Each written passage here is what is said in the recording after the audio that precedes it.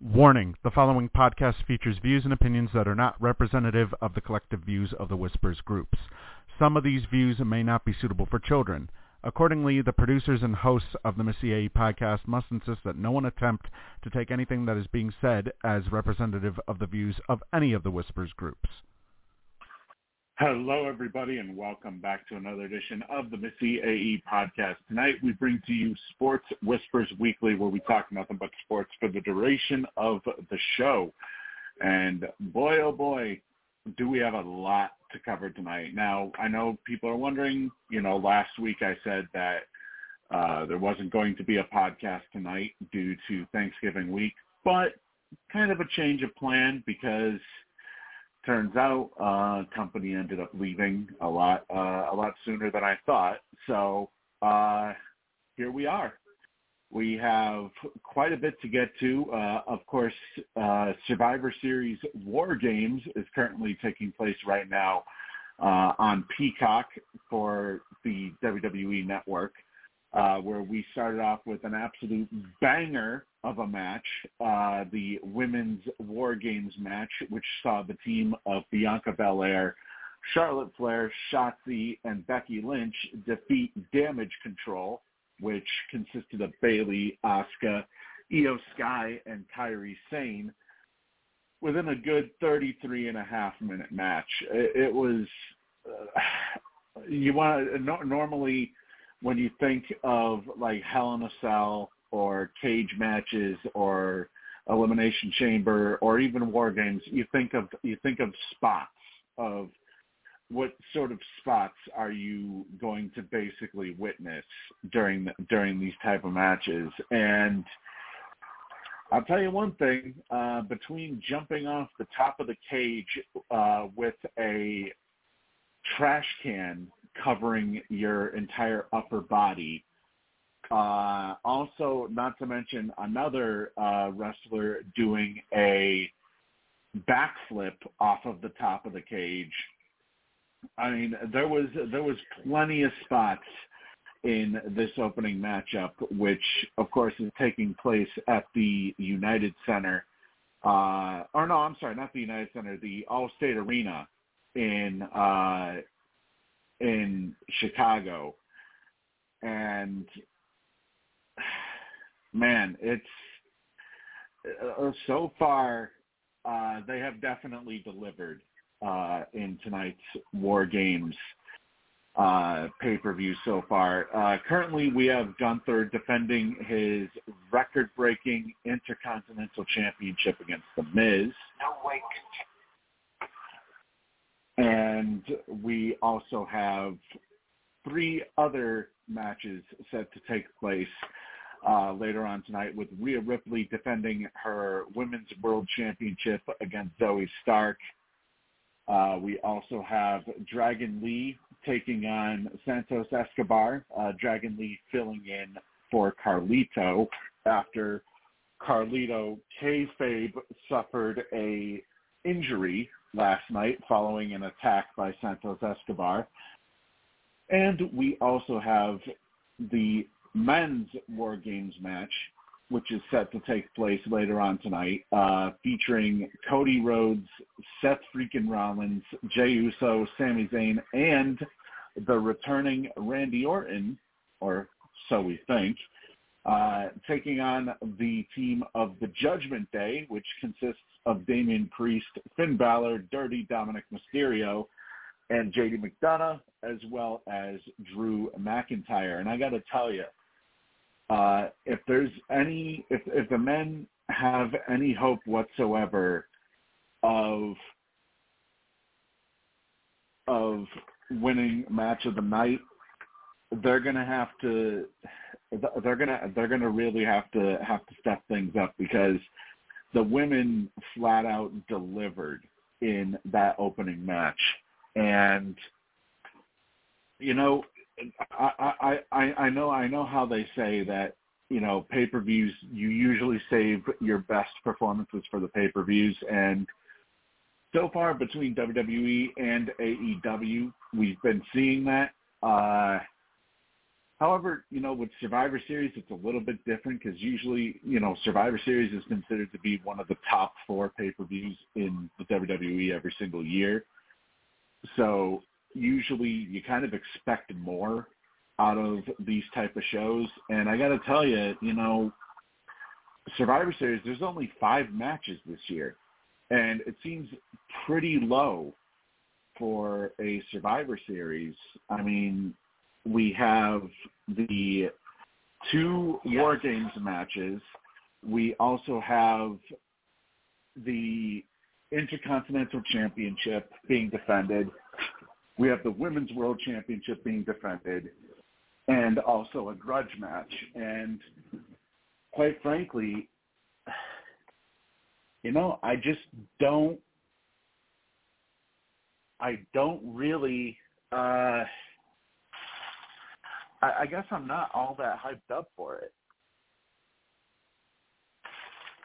to be perfectly honest, because, usually you see a lot more matches on a pay-per-view card, especially one of the top 4 pay-per-views every year in the WWE.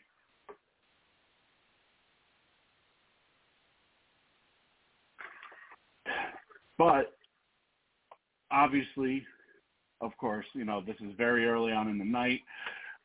There's also, not to mention, there's a big shadow looming over the pay-per-view because there is, of course, will he or won't he show up?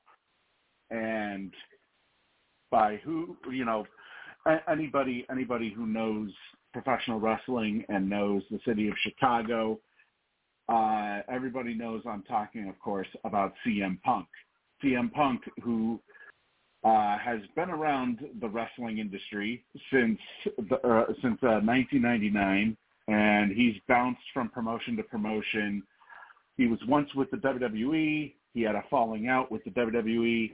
Then he went to AEW, had a falling out with AEW after, I should add that he spent quite a bit of time outside of the wrestling industry after leaving WWE, then ended up going to AEW for about parts of 2 years or so, from 2021 to 2023. Had a world title reign, 2 world title reigns actually, with how short they may have potentially been. But his AEW career was pretty much filled with injury for the most part.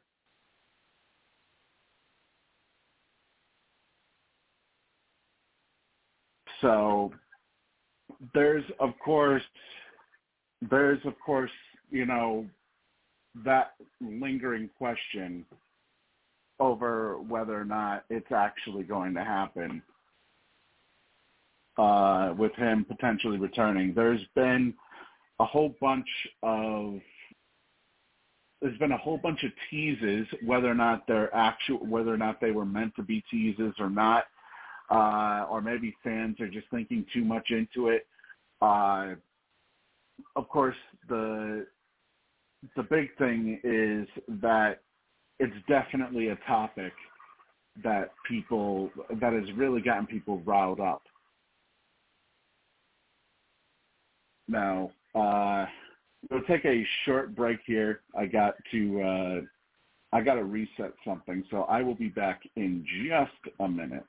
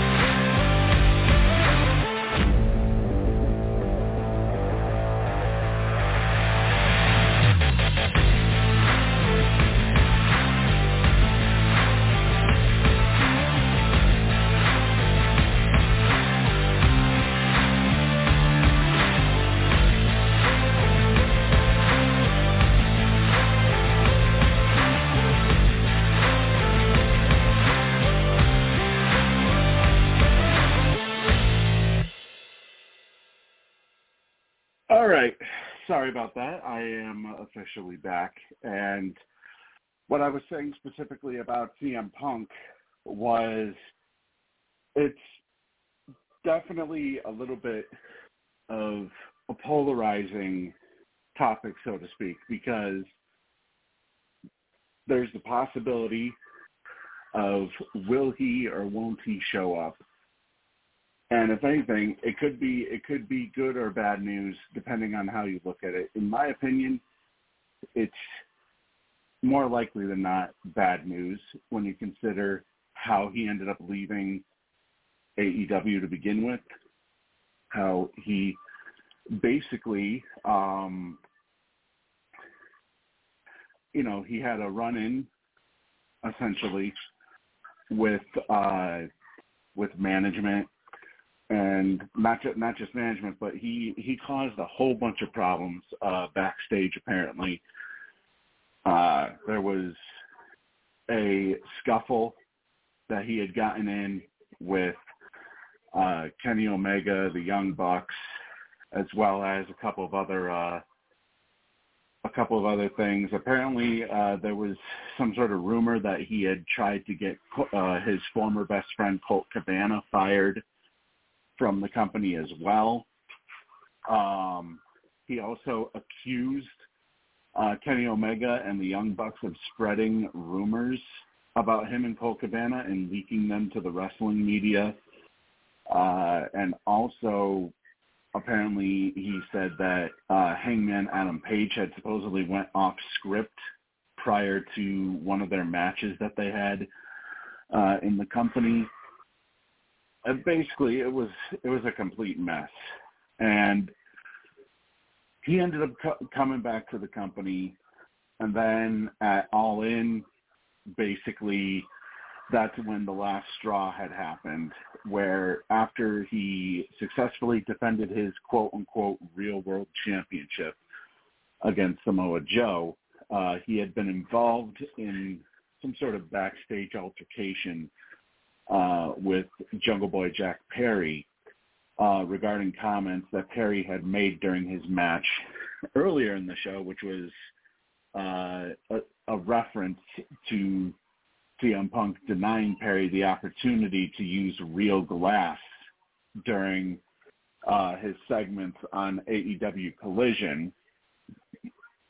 And after AEW did an investigation into the altercation, Punk was then terminated for just cause from his contract back on September 2nd under the unanimous recommendation of the AEW Discipline Committee, as well as outside legal counsel for not just Tony Khan, but also AEW itself.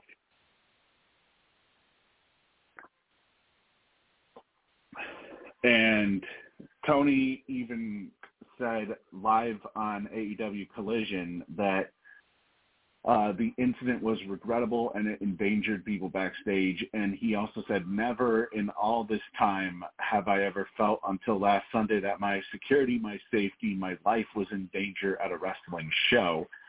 I don't think anyone should feel that way at work. I don't think the people I work with should feel that way. And I had to make a very difficult choice today, which, of course, he ended up firing CM Punk. And ever since then, everybody was looking at Survivor Series on the WWE calendar, being from Chicago.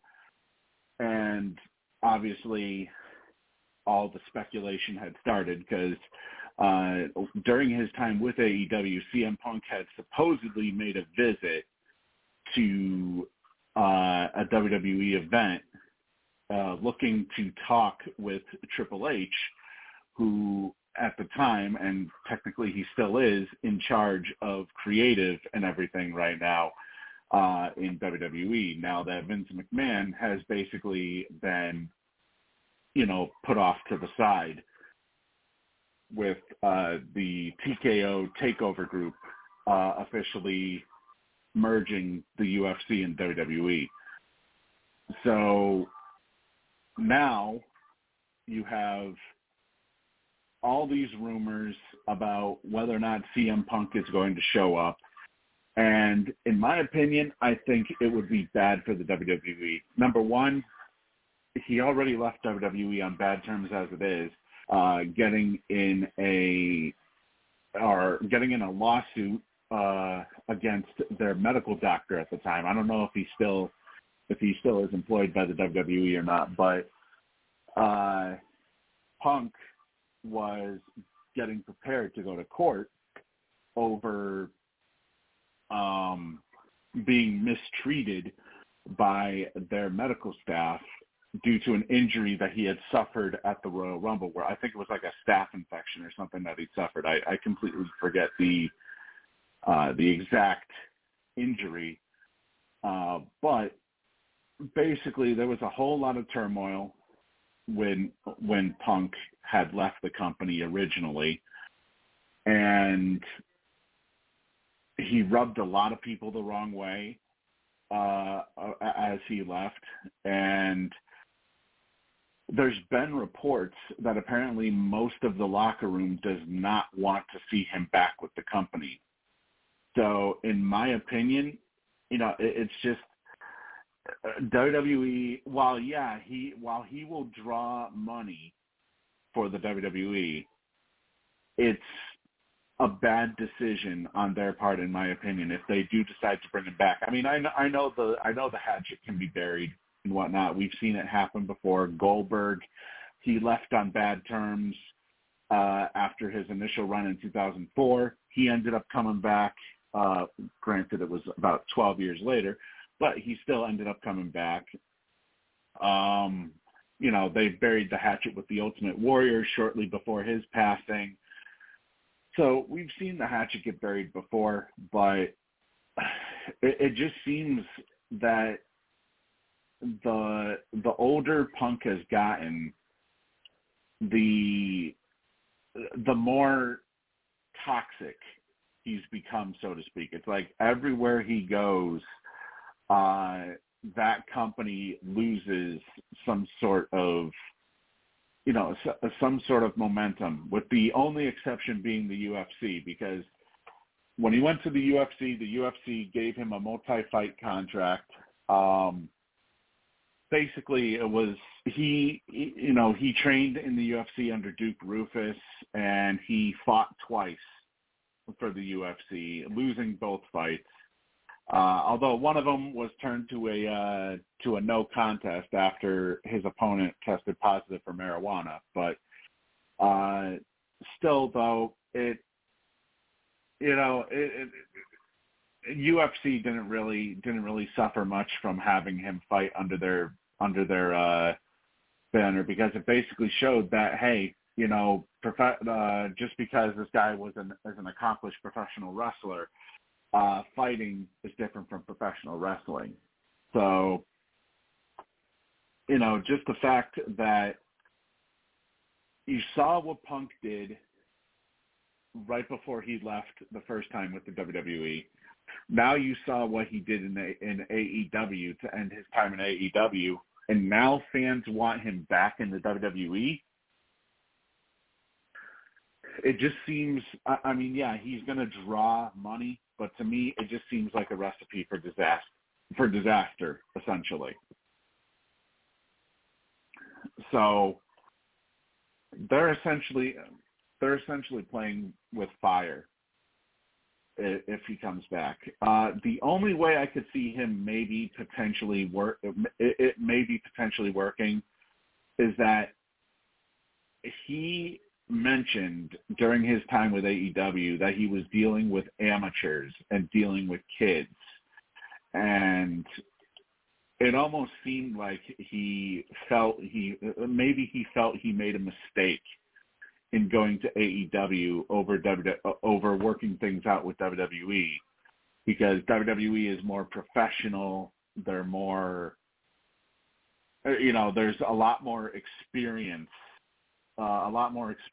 workers in the WWE, not specifically the wrestlers, but the road agents and whatnot, as opposed to what he may have been working with over in AEW. I mean, there's been rumors that apparently AEW wrestlers don't even listen to any of the agents who are trying to, who are there to basically help sculpt the matches and also help provide, years of advice to these wrestlers. So maybe perhaps if Punk is coming back to the WWE, maybe things will be different this go around because he knows he's working with professionals, not people who are going to go into business for themselves.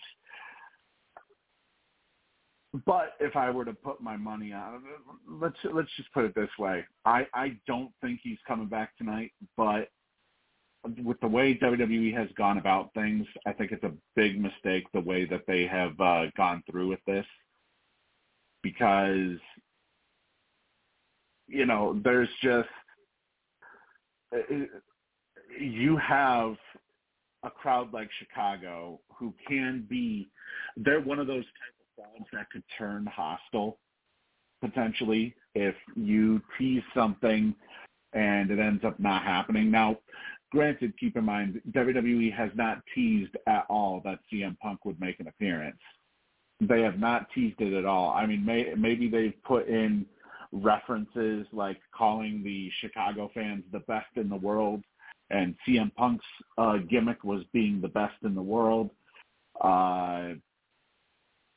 There was something on SmackDown last night where they referenced one of CM Punk's old ROH promos.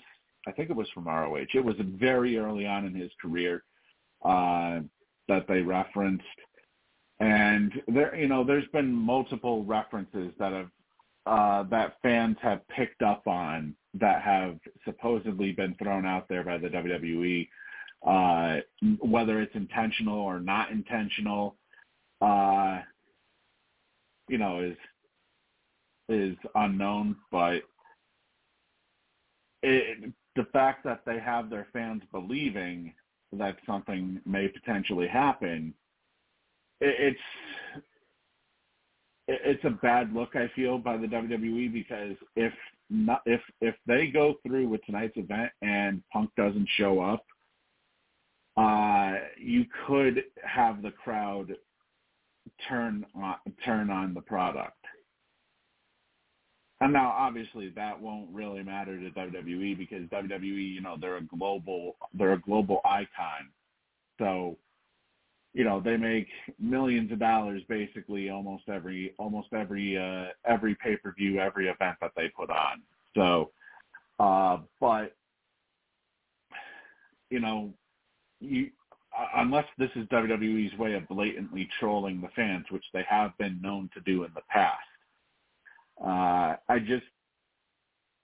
I wouldn't get my hopes up for a CM Punk return tonight, especially when you take into account that there has been no build-up whatsoever for this.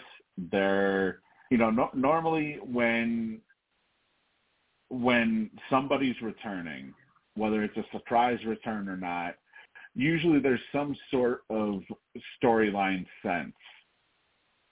Like they fit into some sort of storyline. And with CM Punk, he doesn't fit right now, unless the only thing I can think of is maybe he answers a open challenge by Shinsuke Nakamura. But even then, that just seems like completely out of the blue, if anything. So I don't know what they're going to do with this, but it should be a very interesting. I know, of course, the show will probably be over at around 11, about an hour and a half from now. So there's still plenty of time for them to maybe perhaps do something. Like I said, 5 matches seems to be pretty for a Survivor Series pay-per-view. We did just see Gunther retain his Intercontinental Championship over The Miz by submission in about a 12-and-a-half-minute match. So that officially means that Gunther will now pass Pedro Morales on the official Intercontinental Championship reign record books, even though he is the longest reigning Intercontinental Champion of all time. But as far as combined reigns go, Gunther will now, by virtue of this win, assuming he doesn't lose the title sometime within the next week, he will officially pass. Oh, it's not Pedro Morales. I'm sorry. It'll be Don Morocco that he will officially pass. He will pass Don Morocco for third all time in total days of holding the Intercontinental Championship, which basically the only two that will be ahead of him at that point will be his opponent tonight, The Miz, who he successfully defended his title against, and also Pedro Morales, who currently holds the total record for total amount of days having held the title at 619 days. But with that being said, though, we are going to move into our next topic here. Obviously, of course, if something happens at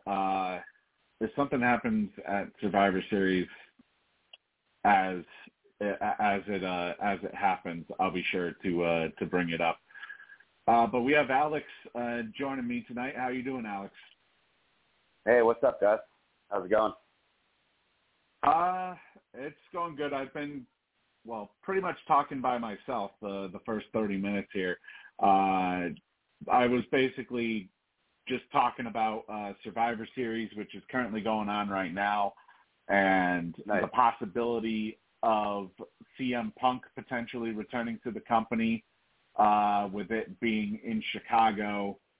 And, you know, any wrestling fan knows that he has had quite the tumultuous past with the company, having previously sued their medical doctor over an injury that he had suffered at the Royal Rumble before he ended up leaving the company.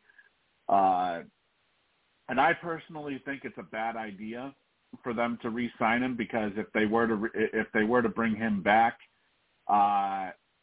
he's basically been a cancer anywhere he goes, essentially, at this point. But I did that maybe perhaps, like he said in AEW, was that he was tired of dealing with children and, tired of dealing with people who won't listen to a single thing that he says. So maybe perhaps being amongst professionals again, that maybe things might be different this go around. But do you know anything, Alex, about CM Punk as a wrestler? And just that his time controversial, and it definitely stirs up the drama pot. So it's going to be interesting to see how his return unfolds. Well, yeah, that's a big question, though, is that whether or not he will actually return, though, because there's been different reports back and forth. You know, some have said that he has met with management. Others have said that he hasn't. He hasn't officially signed, but with it being in Chicago, his hometown tonight, and also if people are taking into account as well the fact that his theme song, Cult of Personality, by Living Color, it just got re-released yesterday in a remastered version, which features actually a completely different lyric. It's like they basically re-recorded it. They re-recorded the song, essentially. And that's led people to speculate that he will come back to the WWE with that version of the song, considering the original version is currently owned by AEW, his previous company.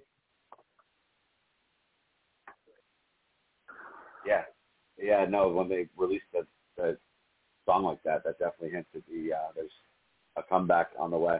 It's a little teaser for the people that are following. Yeah, firsthand. I mean, it sort of makes you think, like, when you see all these different, like, anybody who has followed CM Punk's career, they know about certain promos he's done or certain lines that he has said or whatnot throughout his career. And WWE, whether or not it's been intentional or not, they have mentioned a whole bunch of previous.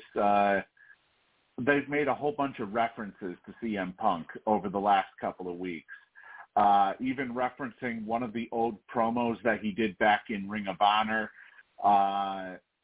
They called the Chicago fans the best in the world, which his whole gimmick in WWE was being known as the best in the world.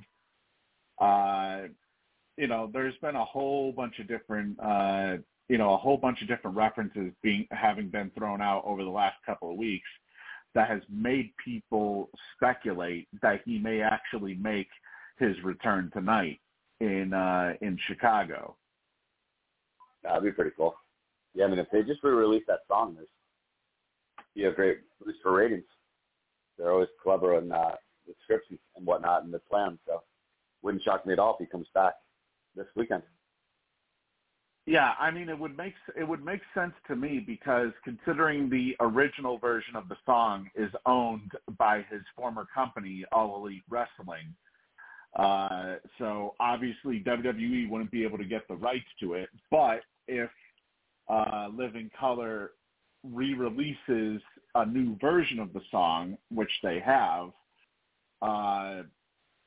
then people would be, they'd be able to use that song to bring him back. Although, I mean, they could obviously use This Fire Burns by Killswitch Engage, but that hasn't been used in years, probably going on 15 years now that he's moved on from that song.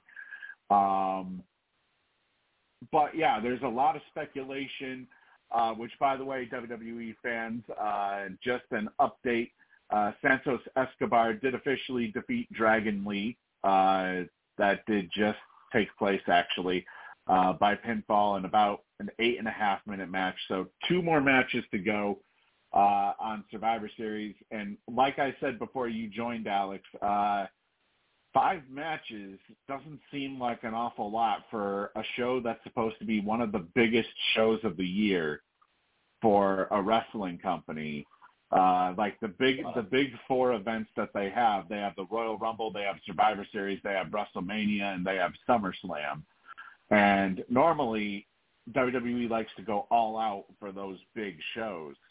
And it feels kind of weird that a big show is only going to have 5 matches on it.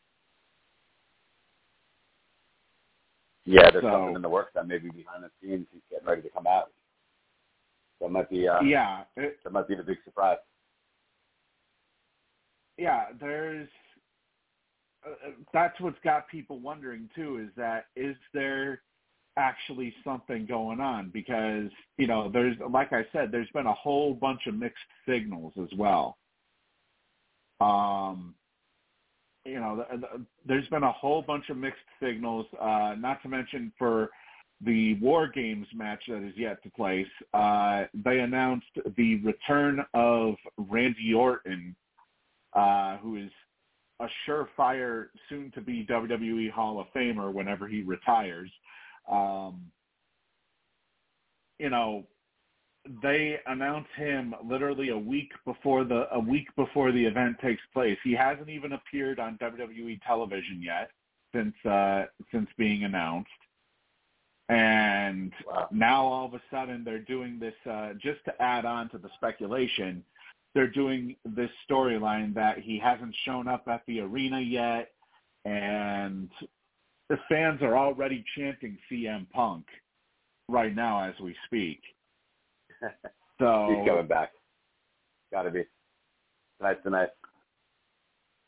It makes you wonder. It really makes you wonder, because I'll tell you one thing. This will be the biggest con I feel that WWE has made in their history. If they do a bait and switch like this and switch out Randy Orton and put in CM Punk, all of a sudden, you know, it would be a complete bait and switch. I think CM Punk's on the way. That's what the fans want, and possibly. I think all signs are indicating that he's en route. Yeah, I think he's going to be back tonight, hopefully. But let's move on to the NBA, because we have quite the story that has developed over the last 48 hours, or maybe 72 hours, somewhere around there. The NBA is officially investigating allegations that Oklahoma City Thunder guard Josh Giddey is involved in an inappropriate relationship with a minor, as suggestive pictures of Giddey and an allegedly underage girl circulated this week on social media. Keep in mind the age of consent in Oklahoma is 16. But this girl appears to be at least 14 or 15 years old. They're claiming that she's supposedly a junior in high school, but if you're a junior in high school, you're at least 16 or 17. And, you know, from all accounts, it sounds like her age has been marked as either 14 or 15,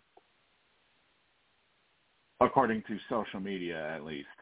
But a league spokesman said that they're looking into it yesterday when asked about it. Josh Giddey, meanwhile, is still practicing and playing for the Oklahoma City Thunder throughout all this. He declined to discuss the situation when he was asked multiple times by reporters yesterday.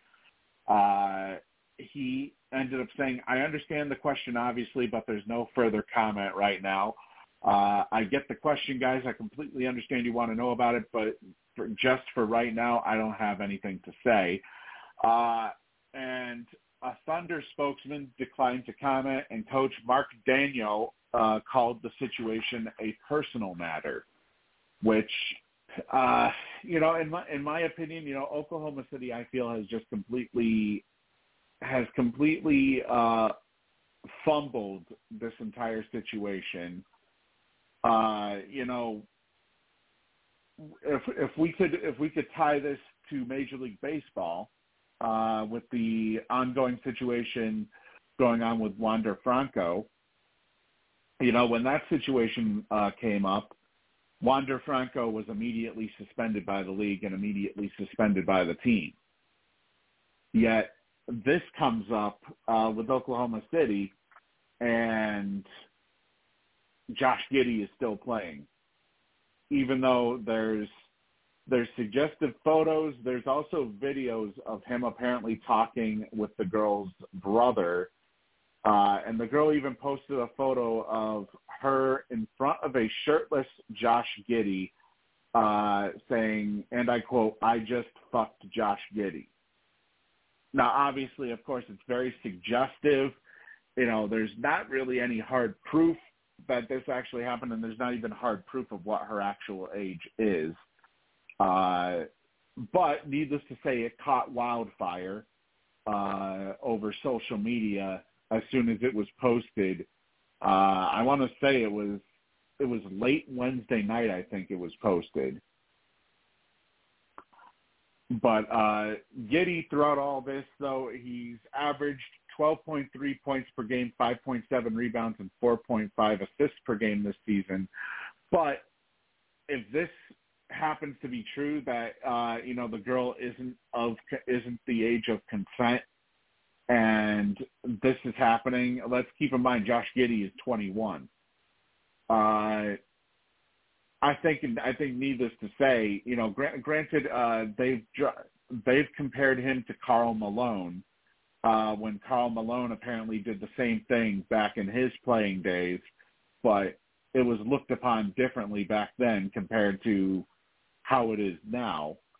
But what are your thoughts, Alex, on this situation, this ever-developing situation with Josh Giddey?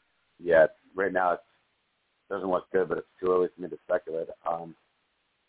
If she said she was a certain age, or if he didn't have proof, there's so many different variables. It's just really, it doesn't look good, but they didn't suspend him yet. I don't know if they're being too lax on that, but yeah, he's going to face the music one way or the other. He's underage, and then if she has to tell the police that they did in fact sleep with each other, then he could be subject to arrest.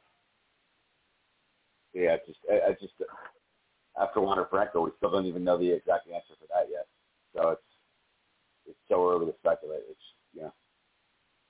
tough to really have any more to think about right now. It doesn't seem good, but it's kind of like the Juan Franco situation. It's not leaning in the right direction, but until it comes out, she might have lied about her age, but he could have somehow tried to find out about her age. I don't know. It's a slippery slope. Doesn't look good so far for him. Yeah, I mean, it hasn't been confirmed exactly what her age is, because supposedly, I guess somebody had looked up who the person is, and supposedly, I guess she was a sophomore last year in high school, so technically she would be a junior this year, which technically would put her at the age of consent around, because 16 is the age of consent in Oklahoma. But supposedly she is in California, which the age of consent in California is 18. So I don't know. It's real confusing right now, but I would almost say that it's maybe a good thing. I would almost say it's maybe a good thing, the fact that he's playing, that maybe perhaps there isn't much behind it. Yeah, and I don't think, Oklahoma City, they've steered clear of any controversy through the years with people. It seems like they're well run, so I'd like to hope that they would have done the right thing. If there was overwhelming evidence, he would have been suspended a la Juan Franco. If he's still playing, I definitely think it's a good thing. Because they could have tried to get ahead of him and pulled him. And the fact that they didn't, that kind of helps his credibility right now. His chances of it not being a crime. But we still don't know though.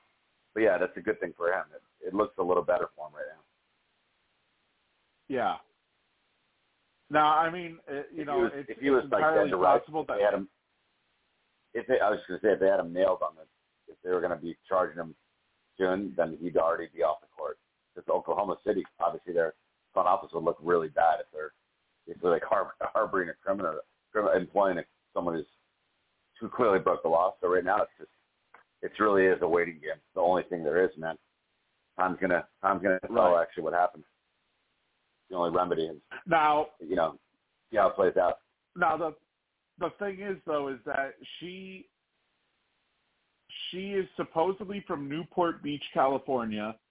Now it's unknown, maybe, who knows, maybe she ended up moving to Oklahoma City, which, I guess it would be a completely different situation if she moved to Oklahoma City because, if she is a junior in high school, then obviously in Oklahoma City, she would be the age of consent. So yeah, in that case, there would be no issues. But, people seem to still think that she is, that she's still going to school in Newport Beach, California. So, the one thing that also, if she flies to Oklahoma City and it happens there, I don't know how that law works. I think it's wherever she's from. Otherwise, you'd have people like politicians doing that a lot more. Unfortunately, you'd have a lot of shady characters flying out someone other state. Oh, well, in this state that we're in tonight, and this weekend it's legal, so we can do it here. Yeah, it's awful to think that way, but there's people that think like that.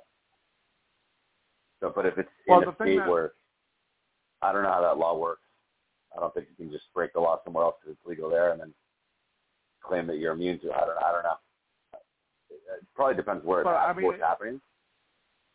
The thing is, though, is that, you know, how could they be in a relationship and she's still going to school, she's still going to high school in California, and he's playing full-time for Oklahoma City? You know, it just doesn't even entertain that idea. I know he's only 21, but that's statutory if she's younger than 18 or 16. Right. So right.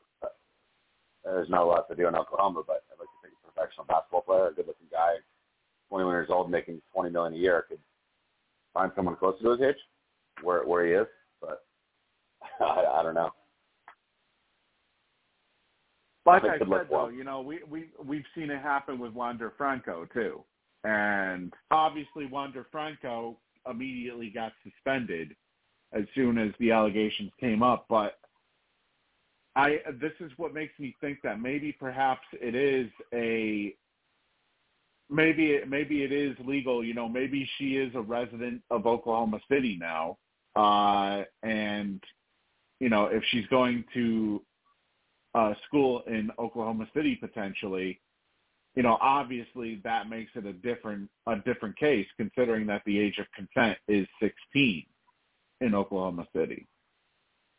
Yeah. If she's still going to school in California, she has to be a resident where she's going to school.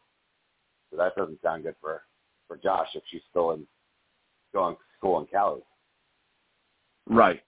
She's in a public school. I would assume. I don't know which school she's going to. So there's so many different details that we don't really know all the info on. It's so hard to speculate. Right. You know, obviously, you know, like you said, there's still probably going to be a lot of stuff that will probably be uncovered about this. But, yeah. You know, I do think that obviously the fact that he's playing still is obviously a good sign, because you would think that if there was legitimacy behind this, that, you know, technically he is seeing an underage, you know, it is an underage relationship, but that is if it isn't in an area where where it's over the age of consent, which if it's in Oklahoma City, it's a completely different thing, as opposed to if she's still in California. Depends on the state where she is.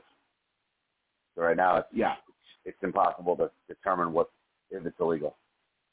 I mean, right, exactly. Yeah, I just don't know. The fact that he's still playing makes it look better for him. Right. Not a good situation, but it helps his chances of staying out of it. Right, exactly.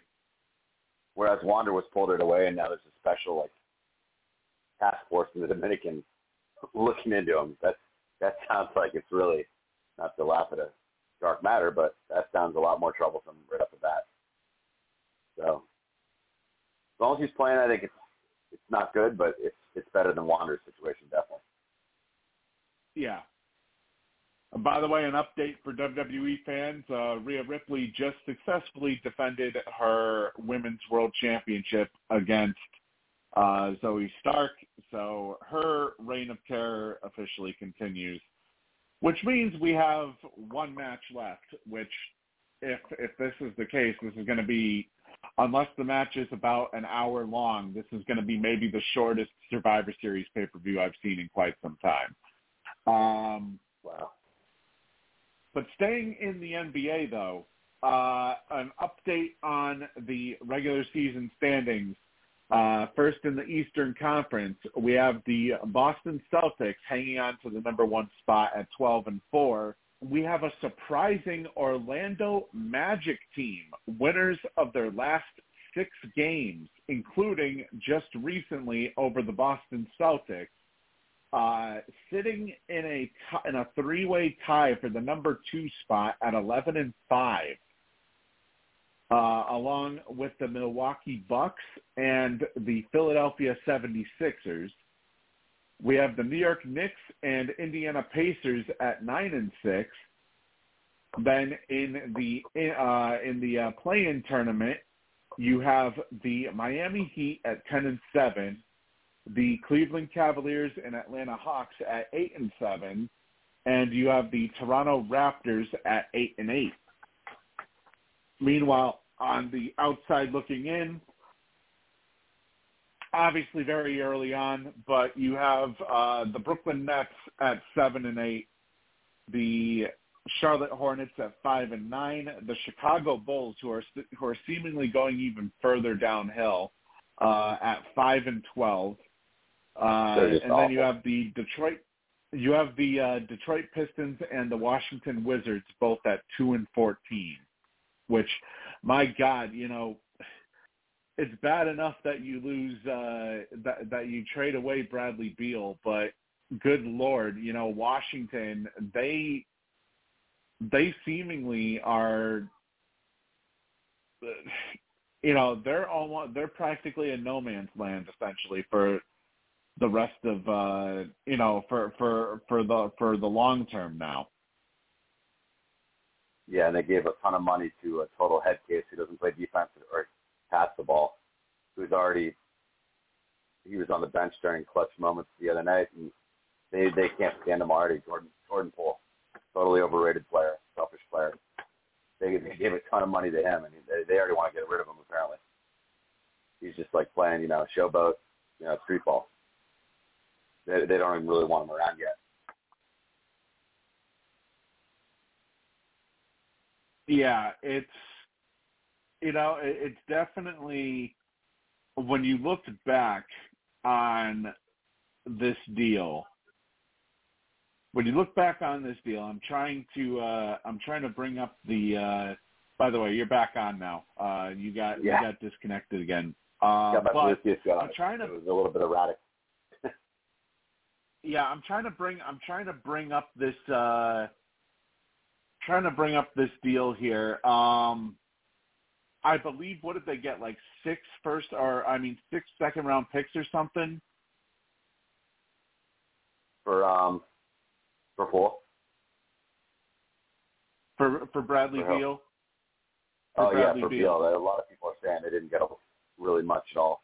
He's been injury prone lately, though, the last couple of years and this year. But yeah, they got to get more for him. And then they turn around and give the world to Jordan Poole, who's just like, I don't know. Yeah, they seem like they don't really have a good direction going in Washington. They want to rebuild, but then you're rebuilding around a head case, Jordan Poole. So, and Kuzma, I don't know. I don't know if you like Kuzma. He's kind of soft too. He doesn't seem like a real championship player. I mean, honestly, I'd say if anything, Kuzma is maybe the only good part of their team. Yeah. Because he's probably like the one actual scorer that they have, a consistent scorer. But otherwise, they're basically, you're basically looking at a complete rebuild there for years. Absolutely. Essentially, they're not. I wouldn't expect them to really get back to any sort of contendership for quite a while. I mean, they should have, in all honesty, traded Bradley Beal when his trade value was at its height. And Absolutely. The problem is they waited way too long. And he got more and more injured, and the market kept going down, and they just waited. Like you said, you nailed it. I mean, how do you get that small of a ransom for a really great player in Beal? And then just, I don't know. And again, I guess Kuzma's the best of the worst because Kuzma and Poole just kind of like jack up shots. They don't really play defense. They just don't, you know what I mean? They're like role players. They're not even, Poole just seems like not a winning player. And then kind of was lucky in Golden State and then wore out his welcome there. And Kuzma kind of apparently wants to go to LA, so he's probably just clutching. They're just kind of a rudderless ship in Washington. They're kind of not even rebuilding correctly. Yeah, they're not even rebuilding correctly. That's the problem. Is that, even their rookie that they got this year, Bilal Coulibaly, he's only averaging about 8 points per game or something. It's, for Coulibaly, it almost seems like he's going to be, for him being a shooting guard, 8.4 points per game, 3.6 rebounds, 1.9 assists. In about 25, 26 minutes per game. He's basically looking like a project at this point in his career as well. Yeah. Wow. So I think it's just basically showing that Coulibaly, no matter how good he was over in France, it almost seems like he was basically a product of working with Victor Wembanyama all that time. Yeah, seems like it. And I think Washington may be looking at him now and being like, "Oh shit, why did we take him when we could have had other options in the draft at our with the 7th overall pick?" Yeah, pretty risky pick at that chunk from the draft. Right. Not paying off yet, at least. But yeah, doesn't look promising the early results. Yeah, for somebody in their rookie year, he's putting up stats especially for a shooting guard whose specialty is supposed to be their shot. He's only putting up 8 points per game as a starter.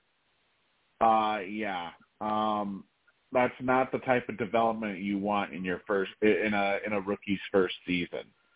I know he's really young though, so we'll see. But he's more of a project. But yeah, he's got to start getting better a little bit quicker than what he's shown. Right. But anyways, over in the Western Conference, we have the Minnesota Timberwolves on top at 11-4, followed shortly after by the Oklahoma City Thunder. They're at 11-5. You also have the Dallas Mavericks at 10-5, followed by the Phoenix Suns and the Denver Nuggets, both at 10-6.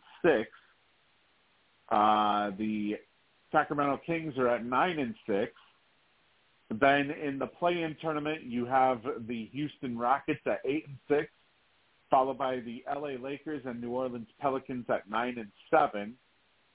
And you have the Golden State Warriors at 8-9, rounding out that group. Golden State, I mean, that's kind of surprising, quite frankly, that they're mainly just hanging around 500, considering, it almost seems like, even though they're ranked 13th in the league in points per game, it almost seems like maybe perhaps this era, this is maybe a true sign that the Curry, Thompson, and Green era is starting to come to an end. Yeah, Thompson especially does not look very good. Every year they're not getting any younger; they're getting a little bit older. So it could be the end of the line for them. Yeah, I mean, Thompson, 15 points per game. He's, quite frankly, he's basically it almost seems like ever since the 2016 season, he started to regress slowly with each season following that. Yeah, and he had those gruesome injuries too. So they've taken a toll.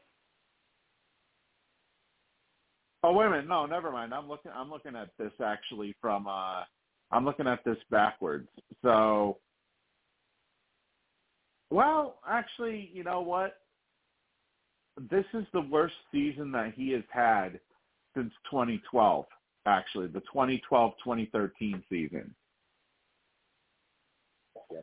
Now, obviously, it's still very early, but he's only averaging about 15 points per game, about, I want to say 3.3 rebounds per game and 2.3 assists per game. So, it's still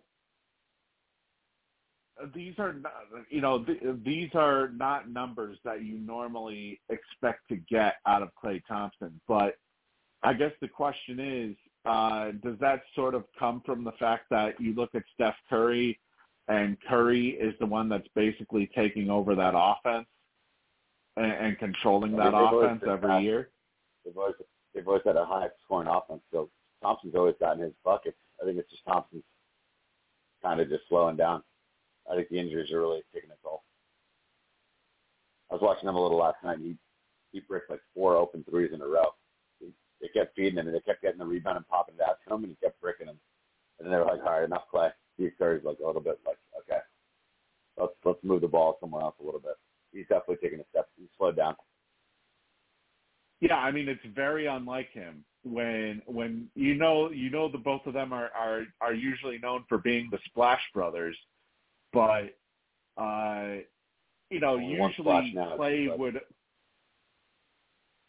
Yeah, Klay would often compliment Curry, but now I don't know what it is. It just seems like this year he's kind of taken a step back, quite frankly. Yeah, he's definitely not just that. But so far, he's been playing 4 less minutes per game too. Yeah, Steph has maintained his high level play, and Curry's definitely lost a step. Big yeah, injury. And actually his 3-point shot is down too. His 3-point shot is down by about 4%. Yeah.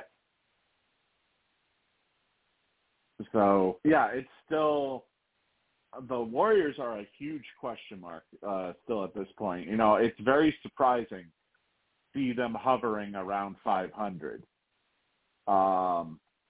Then you have the LA Clippers at 6-8.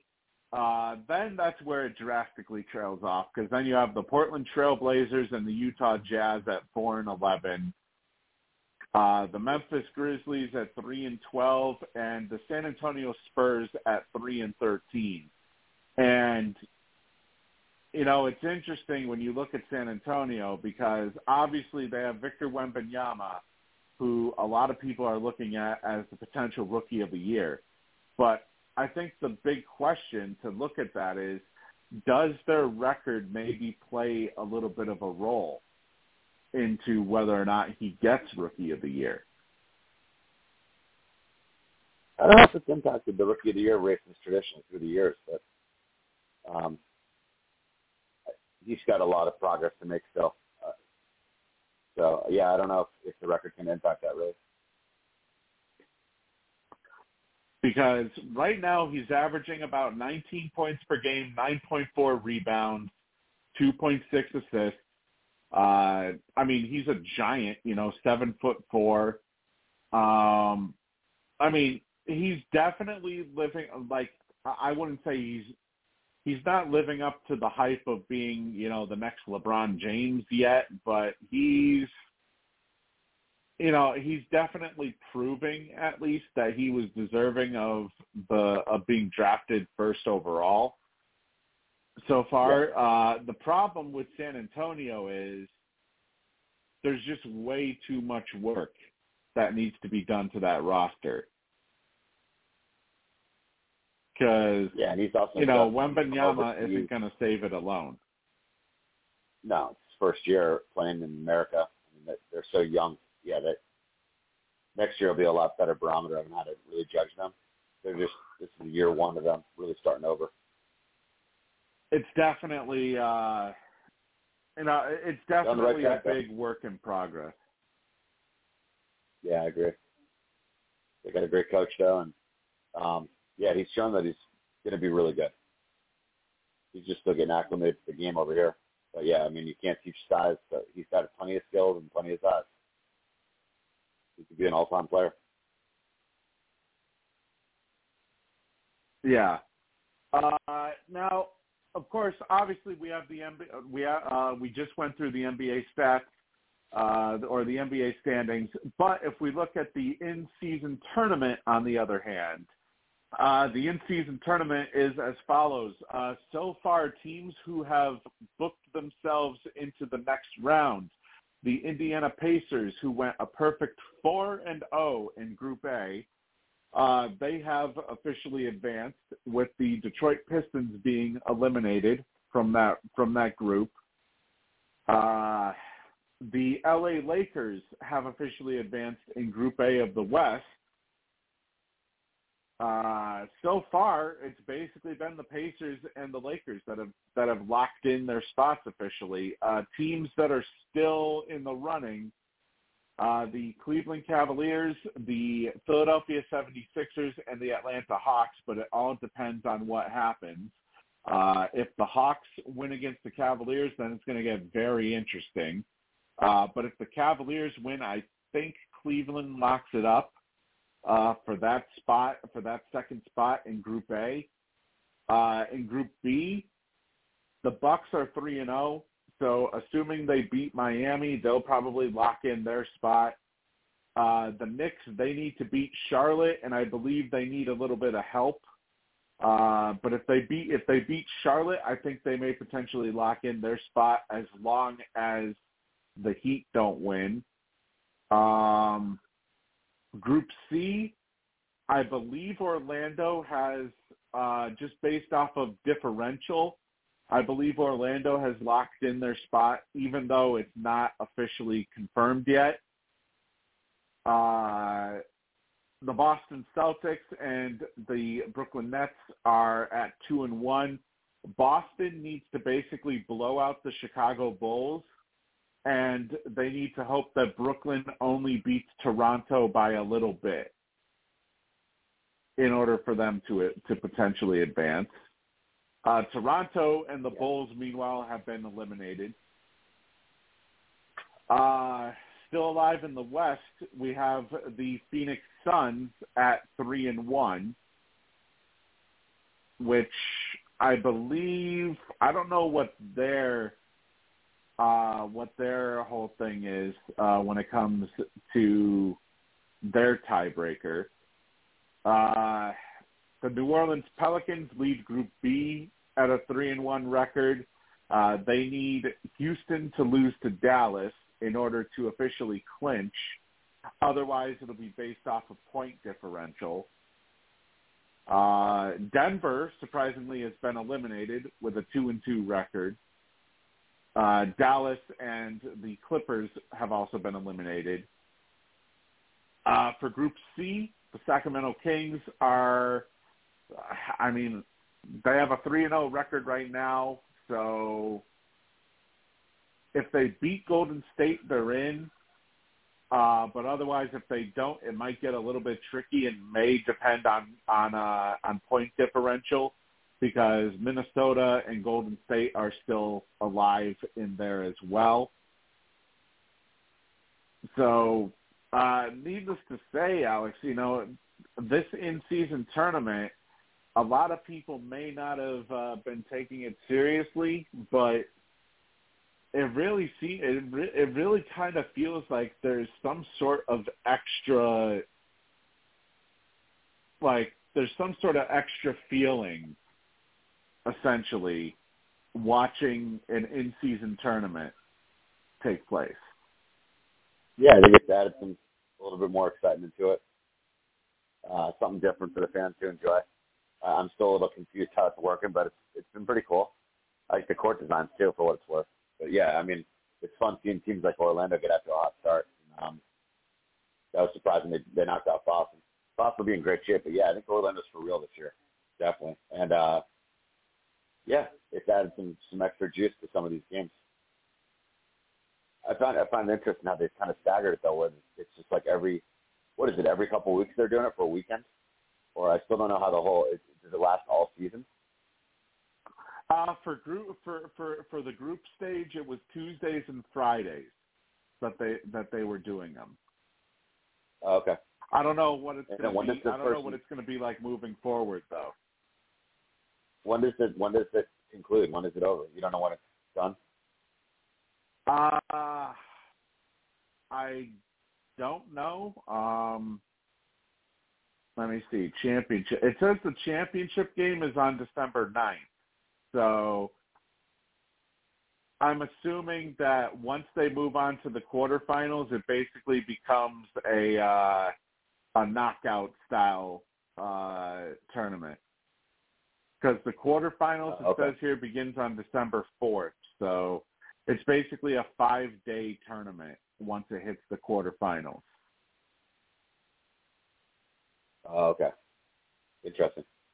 Yeah, it's been fun. It's been a good addition to the league. And I'm still going to be watching a lot more focused on the major championship, but it's been good. Got some right.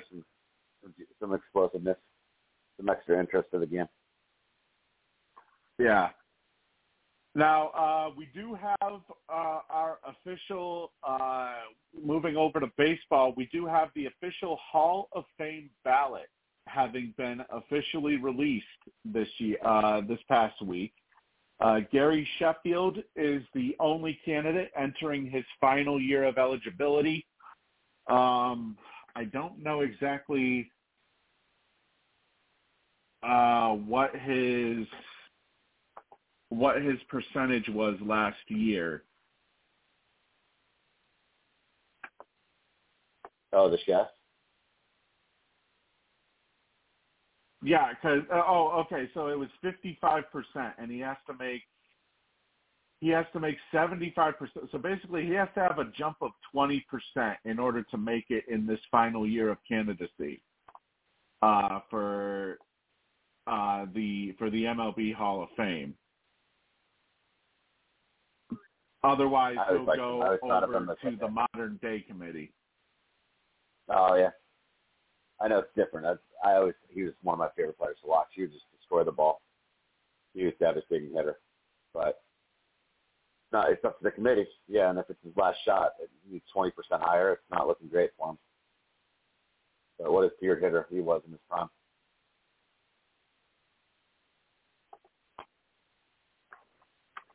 Now, we do have a whole bunch of first-time candidates on this ballot. Jose Bautista, Adrian Beltre, Bartolo Colon, Adrian Gonzalez, Matt Holliday, Victor Martinez, Joe Mauer, Brandon Phillips, Jose Reyes, James Shields, Chase Utley, and David Wright are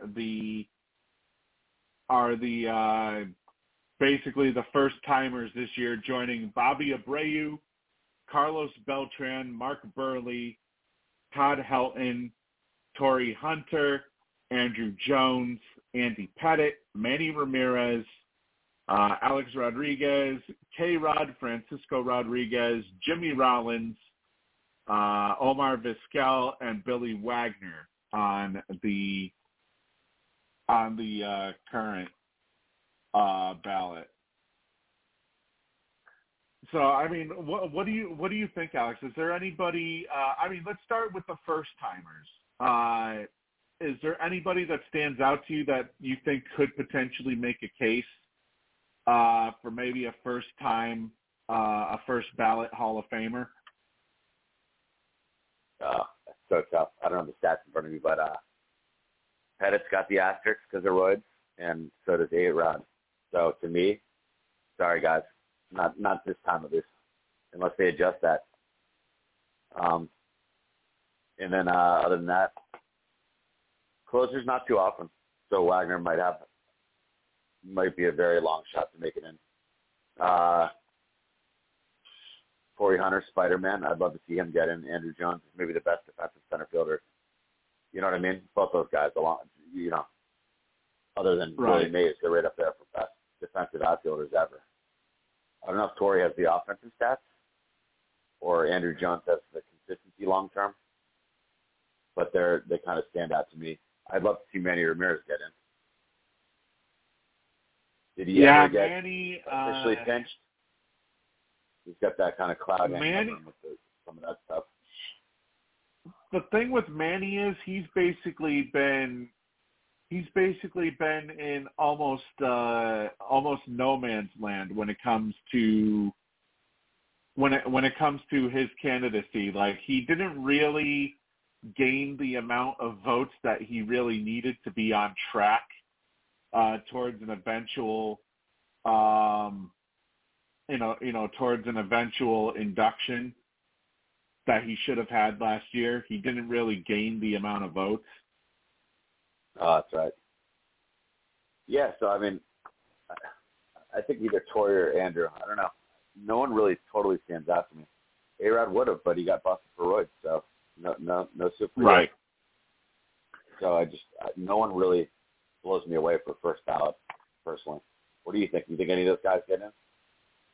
I mean, you look at Beltre, granted 286, but you look at 3,166 hits, 477 homers, 1,707 RBIs, four-time All-Star, five-time Gold Glover, a four-time Silver Slugger award. He's also he also led the league in home runs in 2004. I mean, I don't know if I would say first ballot, but I think eventually he might get in. I agree. Amongst the first timers, Joe Mauer, I think simply because of the fact that he's a former MVP, time All-Star. He ended his career with a 306 batting average, 2,123 hits, 143 homers, and 923 RBIs. And keep in mind, he was a catcher, so, catchers aren't really known for their power, so to speak. Yep. You're talking Mauer? Yeah. Yeah, the problem is, though, he had 3 or 4 or 5 years. And remember when he finished DHing? For like half a dozen years, he just had like 5, 6, 7 home runs a year. He really went south near the end of his career, so that might really tarnish his ability to get in. He had a couple of just like very average years, like 4. I remember 4 or 5 where he was like Mr. Twin, and by the time they like wanted him to retire, they had to basically get him to retire. Like for 4 or 5 years, he just like went south totally stat-wise. Right. Kind of an ugly ending for him. That's what unfortunately, he started off so well, and he got really injured. Yeah. Started off incredible. He's going to be like a transcendent catcher, and he just got brutalized by his injuries by the end. I get back issues. He just stopped producing for like almost maybe a half decade. He didn't have good stats for 4 or 5 years. Really hurt his chances. Yeah. Yeah, but like a flat hitter.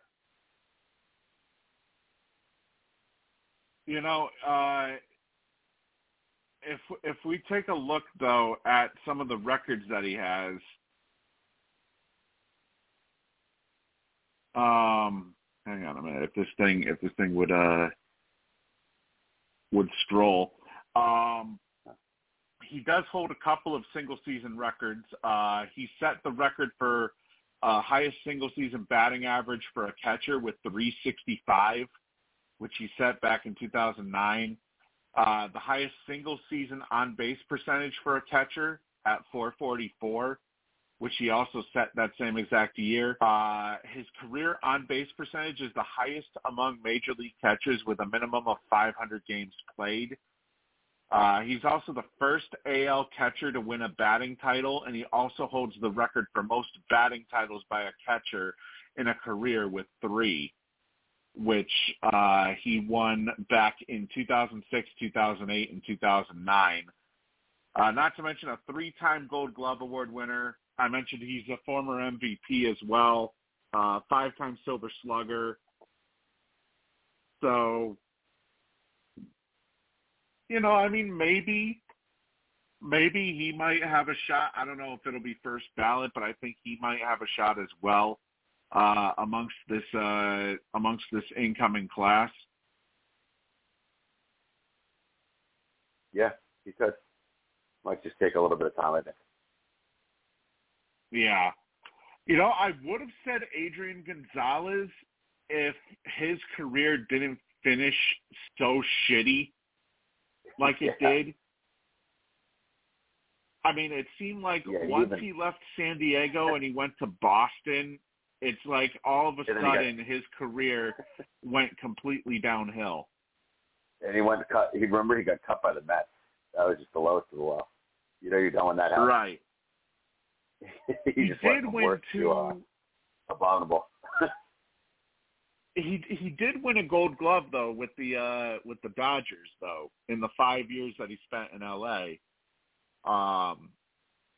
But yeah, you know, it's just looking at how his career started and how it ended. I think Gonzalez is probably out of it. I wouldn't see him making it at all. I don't think Jose Bautista has much of a shot. I don't know. Let me see where. Oh yeah, hell no. 247. No. 247, 3. Yeah, no. Forget about Jose Bautista. He was hitting like Joey Bats was hitting like 190 for the last couple of years. Yeah, I'm sorry. That's not happening. How about Matt Holliday though? 299. Just shy of 2,100 hits. 316 homers, 1,220 RBIs, 7-time All-Star. He won the World Series in 2011 with St. Louis. Former MVP of the NLCS. He's a former batting champion, former RBI leader, and a 4-time Silver Slugger.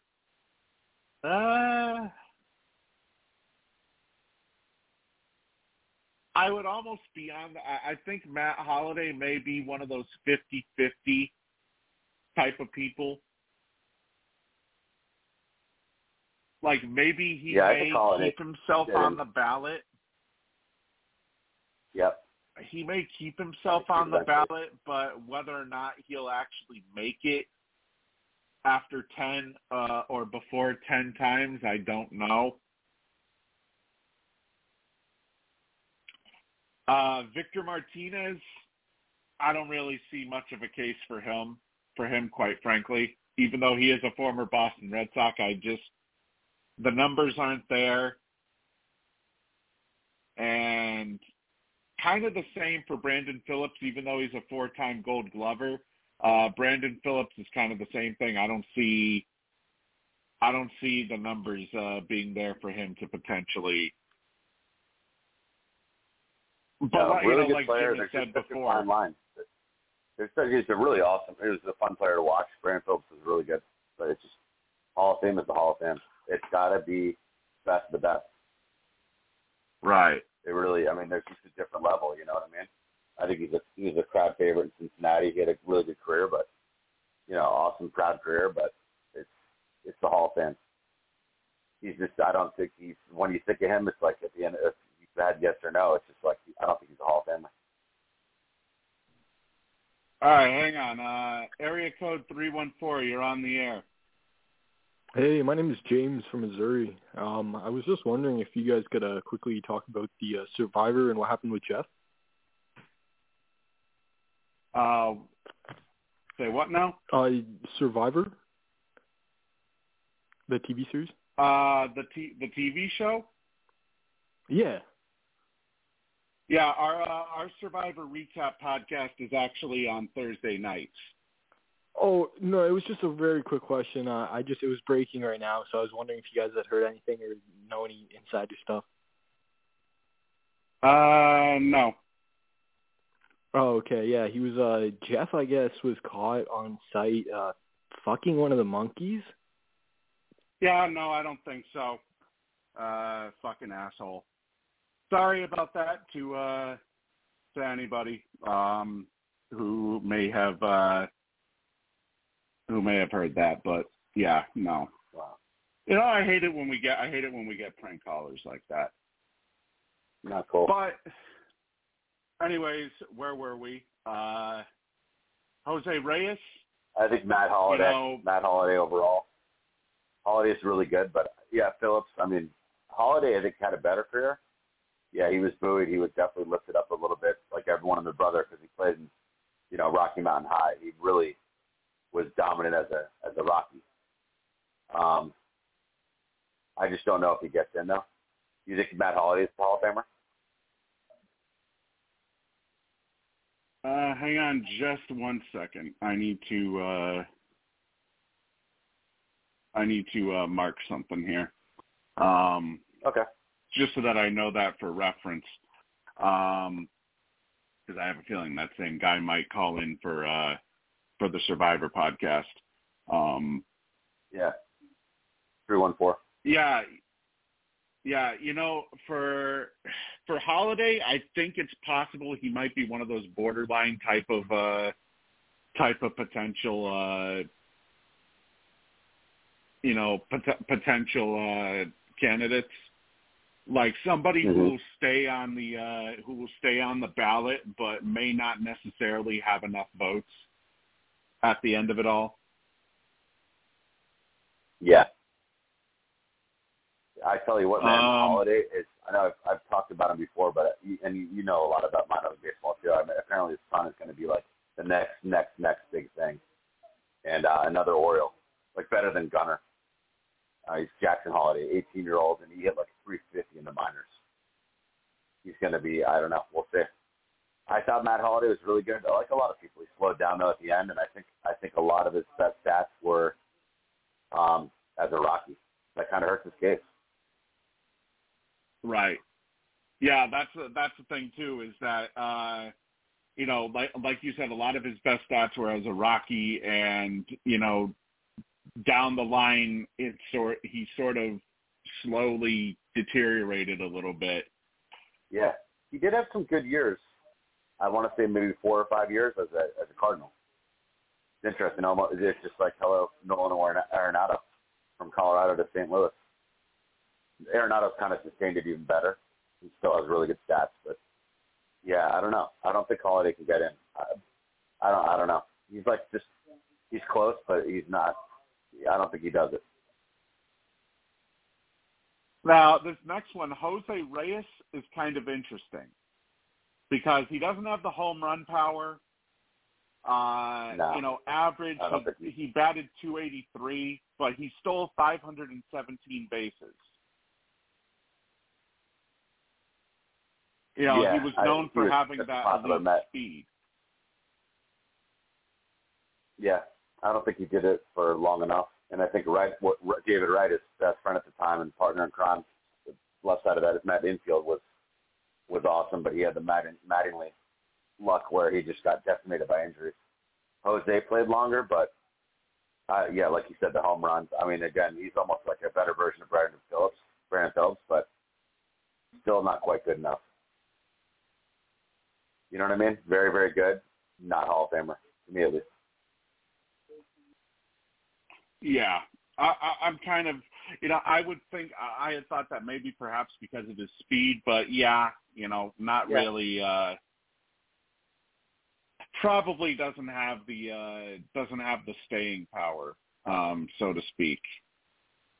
And I think, a big shock with another really good Met who got crushed by injuries, but he definitely had a lot of injuries too. I mean, but starting off in his career, man, people thought Wright and Reyes could be two of the best Mets ever, and would have thought, Hall of Famers. But yeah, and then Reyes had a domestic incident. Where did he? And he wound up going to the Marlins. Played second base a little bit. He kind of just a murky kind of weak ending to his career. Kind of tarnished at the end. James Shields, I'm not even going to entertain that idea because I know for a fact that James Shields, like literally, they're really going to entertain everybody potentially for the Hall of Fame here. 145 and 139 record, a 4 ERA. Are you really putting him on the Hall of Fame ballot? This guy isn't going to get any votes. He was like Mr. Ray early on. He was awesome, and then just Lance Lynn. I mean, he just went off the deep end. I think a couple of his last years, he had like an 8 ERA, 9 ERA, pitching batting practice. Yeah, I don't know how he's on the ballot. Yeah. Not in this lifetime, Mr. Shields.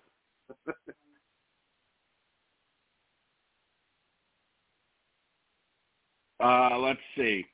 Then you have Chase Utley. And Chase Utley, I mean, the average is average, 275. He wasn't really he was more of a contact hitter as opposed to a power hitter.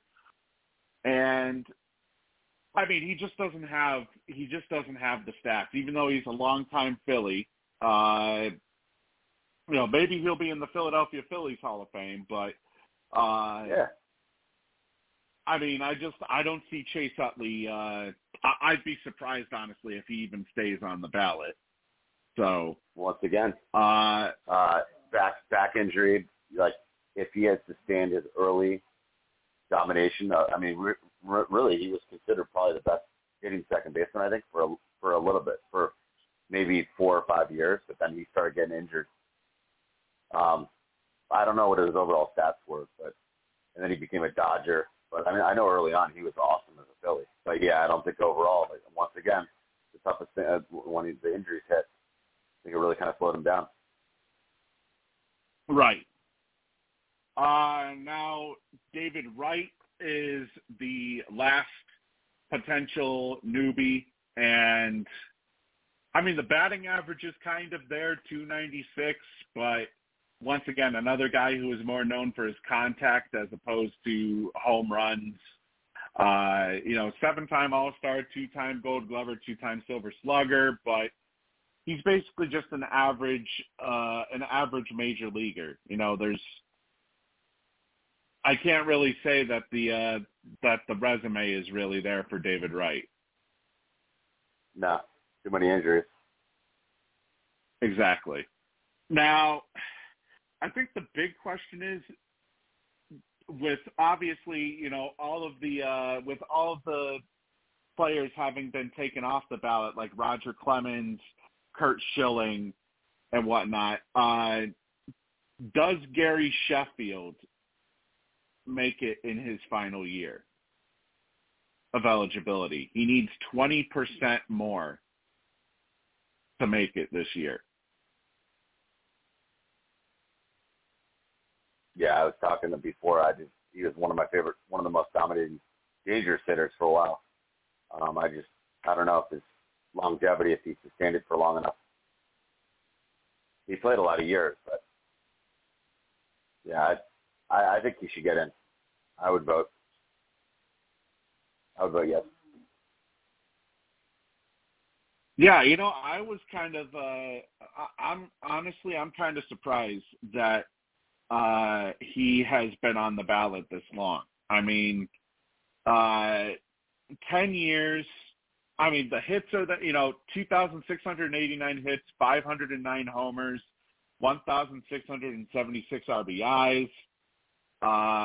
He's a former batting champion, a 9-time All-Star, back when the when All-Stars actually meant something. A 5-time Silver Slugger. He won the World Series back with the Marlins. I mean, he's basically, and I don't believe he got popped, did he? He didn't get popped for steroids, I don't think. No, I don't think he ever did, no. So, I mean, I can see why he has stuck around on the ballot when you consider, there were steroid allegations, as he was named in the Mitchell report as one of the players who had obtained and used steroids. He was supposed to be interviewed, but before the report was published, no interview could be scheduled. And it hasn't been officially confirmed, but they claim that basically in order to help heal ripped stitches from a knee surgery, a cream was applied to his knee during a workout with Barry Bonds back in 2001. And Sheffield claims in his book, Inside Power, that he had no knowledge of the cream containing steroids whatsoever and had no reason to assume so at the time.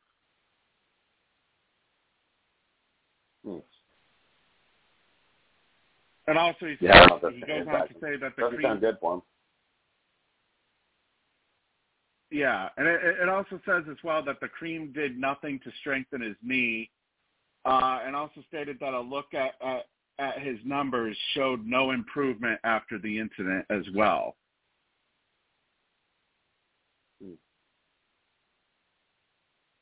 So yeah, I don't think it helps his case, but the controversy. But yeah, I'm not sure. I would vote him in, but that's kind of a blemish on his record.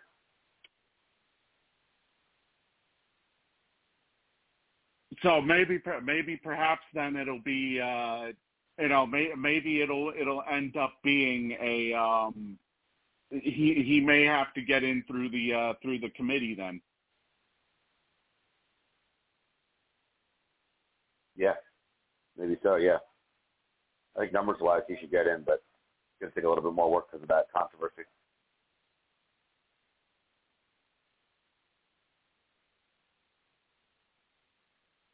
So, I mean, just honestly looking at this lineup, I don't really see anybody that could get in this year. Yeah, there's no surefire guy out of that list. I think Beltre is the closest, Adrian Beltre, but he's not a no-brainer. Beltre, I don't see anyone really. I don't see anyone getting in on the first rip. Beltre, maybe this Mauer. Year. Maybe Mauer, Sheffield. Like I said, Sheffield. I just don't see him. I don't see him potentially having the length. 20 having to gain 20% extra. It seems like a huge hill to climb for his final attempt. Yeah, might be too much of an uphill climb for him. Yeah. We did have, staying in Major League Baseball here, we did have some free agent news. The Braves, they ended up signing Reynaldo Lopez to a 3-year, $30 million extension with a club option for 2024 after they previously acquired him off of waivers from the Los Angeles Angels. Or no. He was claimed off of waivers by the Guardians from the Angels. But it says here he's set to make $4 million next season with $11 million in 2025 and 2026. And he'll get either $8 million in 2027 or he will get a $4 million buyout, depending on what happens there. I believe, didn't they say something else about the Braves? No, you know what? I'm not thinking about the Braves. I'm thinking about the Cardinals, actually. The Cardinals had a couple of moves that they made this week, too. They brought back Lance Lynn on a 1-year, $10 million deal with a $12 million club option for 2025. In my opinion, I think that's way too much for a guy a guy like him. He's awful. 600 pounds. He's a dumpster fire. I wouldn't pay him at all to pitch on my staff if I were running the team. God bless those Cards. That's just a weird, pretty weak-looking signing. How desperate are you for arms? I don't know. The guy is so inconsistent. He's impossible to predict how good he's going to be. Couldn't rely on that guy at all.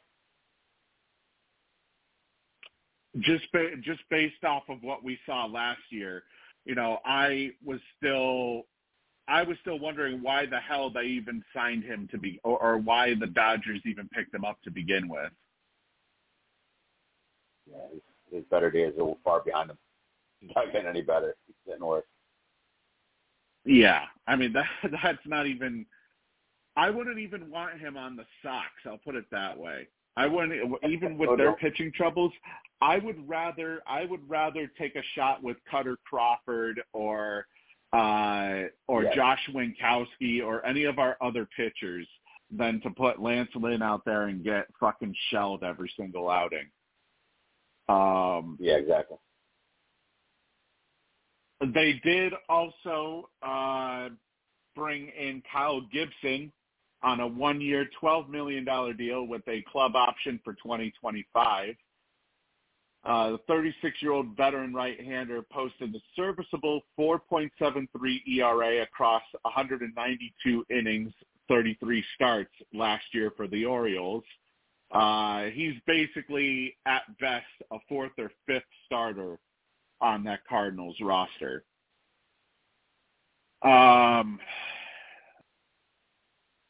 Let's see. What else did I see on the Cardinals? Oh, they also hired former Major League infielder Daniel Descalso to be their bench coach, a 10-year Major League veteran who last played in 2019 with the Chicago Cubs. Over his career, he posted a career .235 batting average while averaging 7 homers and 44 RBIs and 49 runs scored per 162 games. He played his first 5 Major League seasons with the Cardinals and now will be reunited with the team that drafted him in the 3rd round of the 2007 MLB draft. As well, Joe McEwing will move to a special assistant role under President of Baseball Operations John Mozeliak to make room for Descalso.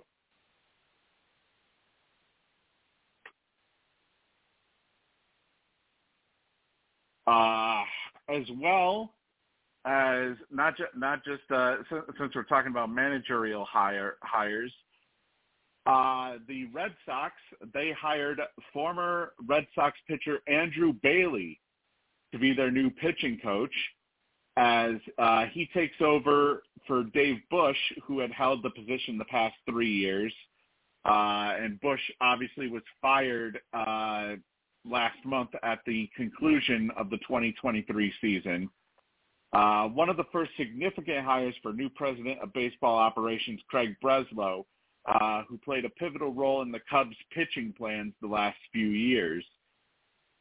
And also it's worth noting that Andrew Bailey has served as the Giants' pitching coach for the last 3 seasons. So not only is he a former major leaguer, but he actually has experience as a pitching coach. That's a good move. So, in my opinion, coming from a Red Sox fan, this is definitely a huge hire coming from new president of baseball operations, Craig Breslow. And the guy is miles better than Dave Bush was. Yeah, it's a good move. I like what they're doing so far with Breslow and company.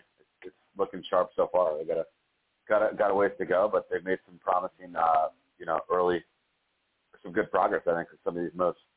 They're heading in the right direction. Yeah. Let's see, some other bits of managerial news. The Padres have hired Mike Shildt as their new manager. Oh, my God. What's going on? Oh, my God. Wait a minute. Is he CM Punk is on WWE television. Nice. I'm sorry, but this is the exact same thing they did with Bray Wyatt, where they waited for Bray Wyatt to make a return after the pay-per-view was about to end.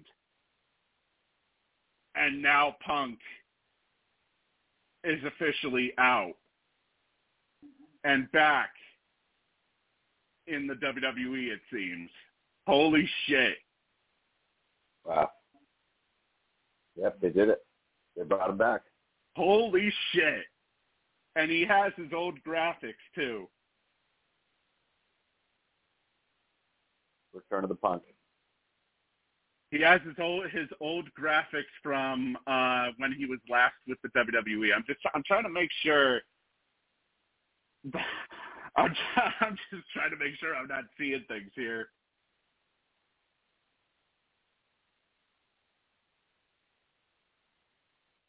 Wow. Yeah, that's definitely for wrestling fans. Hopefully this isn't a one-off, and hopefully he's here for good. Because if he is, I said it was the wrong decision, but listening to the reaction he's getting right now, this is the same. If this is going to be the same in every single arena, the WWE has made money. We'll put it that way. Yeah, of course. Brought back a crowd favorite. Yes, it's ratings boon for them. Great move. Because holy shit, did that roof explode?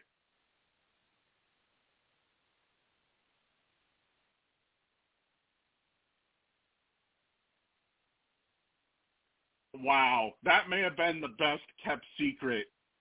That may have been the best kept secret I think that WWE has ever done.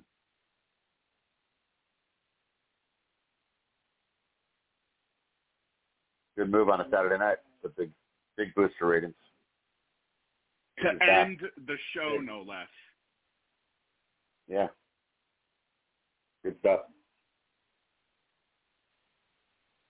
And the thing is, too, he looked ecstatic to be back, too. You know how, like I said earlier, that he, that he was tired of working with amateurs. Yeah. Yeah, he's back. He's got to be thrilled. That is, wow.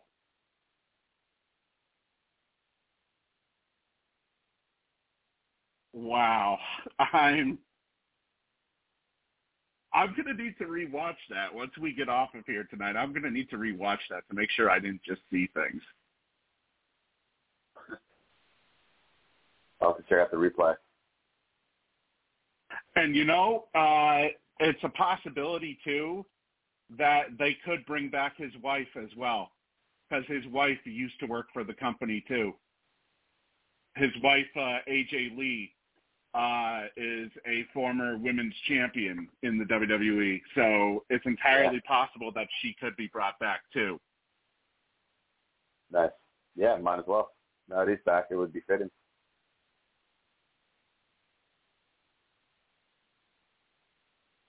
But needless to say, this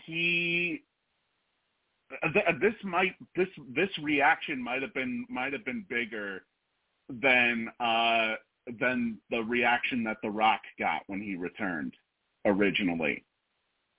I'll definitely I'll have to check it out. Sounds really cool. Because you know what, I'll send you the Twitter link right now, actually. Nice. But I'm sorry. I know we were talking about Major League Baseball, but I felt I had to butt in with that because everybody was wondering, will he show up? Will he not show up?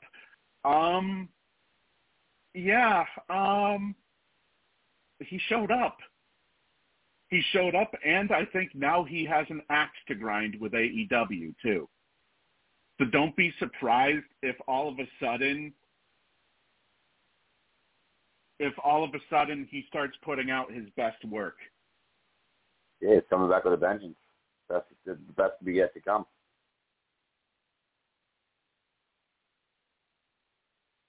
Oh my God.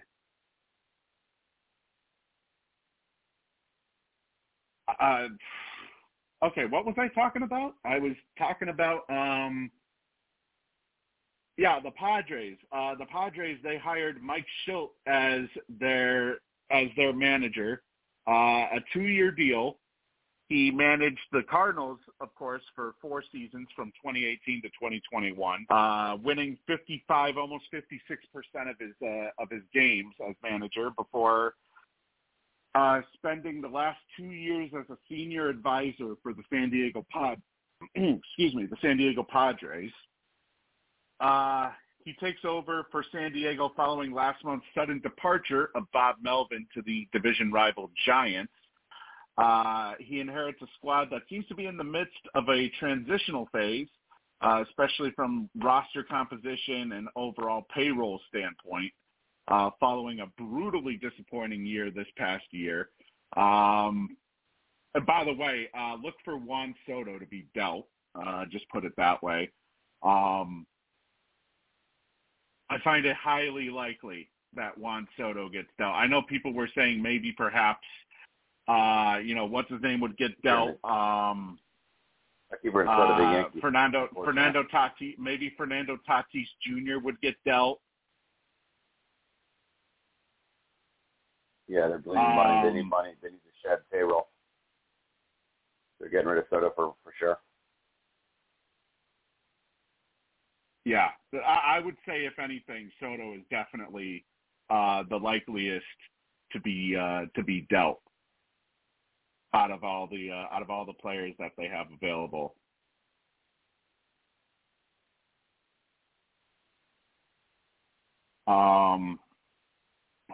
Let's see. Whew. Wow. I just gotta say I'm completely caught off guard from that from watching that. The New York Yankees, they have found their next bench coach, Brad Ausmus, the former Astros manager, has officially, or no, wait a minute. No, not Astros, the Tigers manager, and he was also an Angels manager back in 2019. Wait a minute, didn't he play for the Astros, Ausmus? Yeah, he was a catcher for them. Yep. That's what I thought. But he joins Aaron Boone's staff after spending the last 2 years in the Oakland Athletics organization, split between a bench coach and a front office role. Needless to say, it came out of left field because I don't think his name was even. I don't think his name was even in consideration.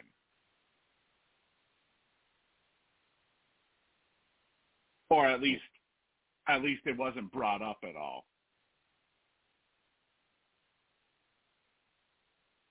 Let's see. The Los Angeles Angels, they hired Barry Enright to be their pitching coach after he worked for the Diamondbacks the last 3 years as their pitching coach.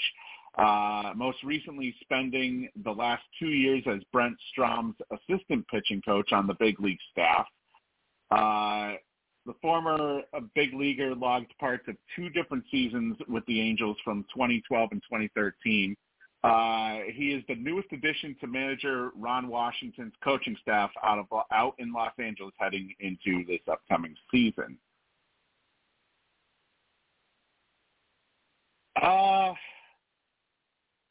Well,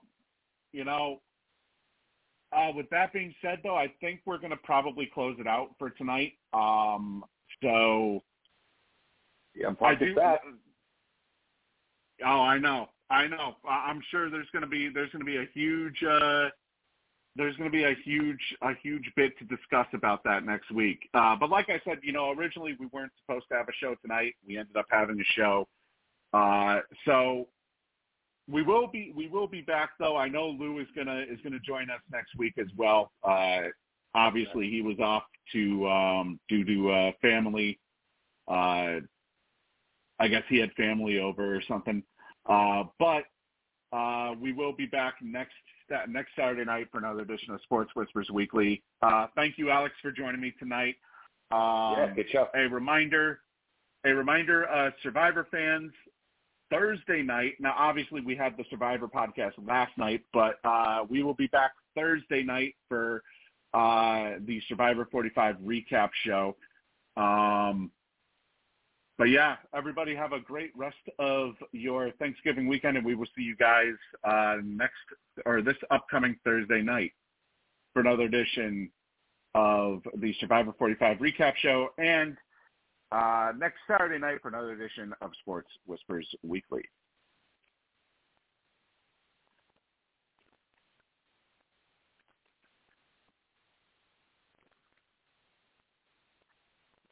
With the Lucky Land Slots, you can get lucky just about anywhere.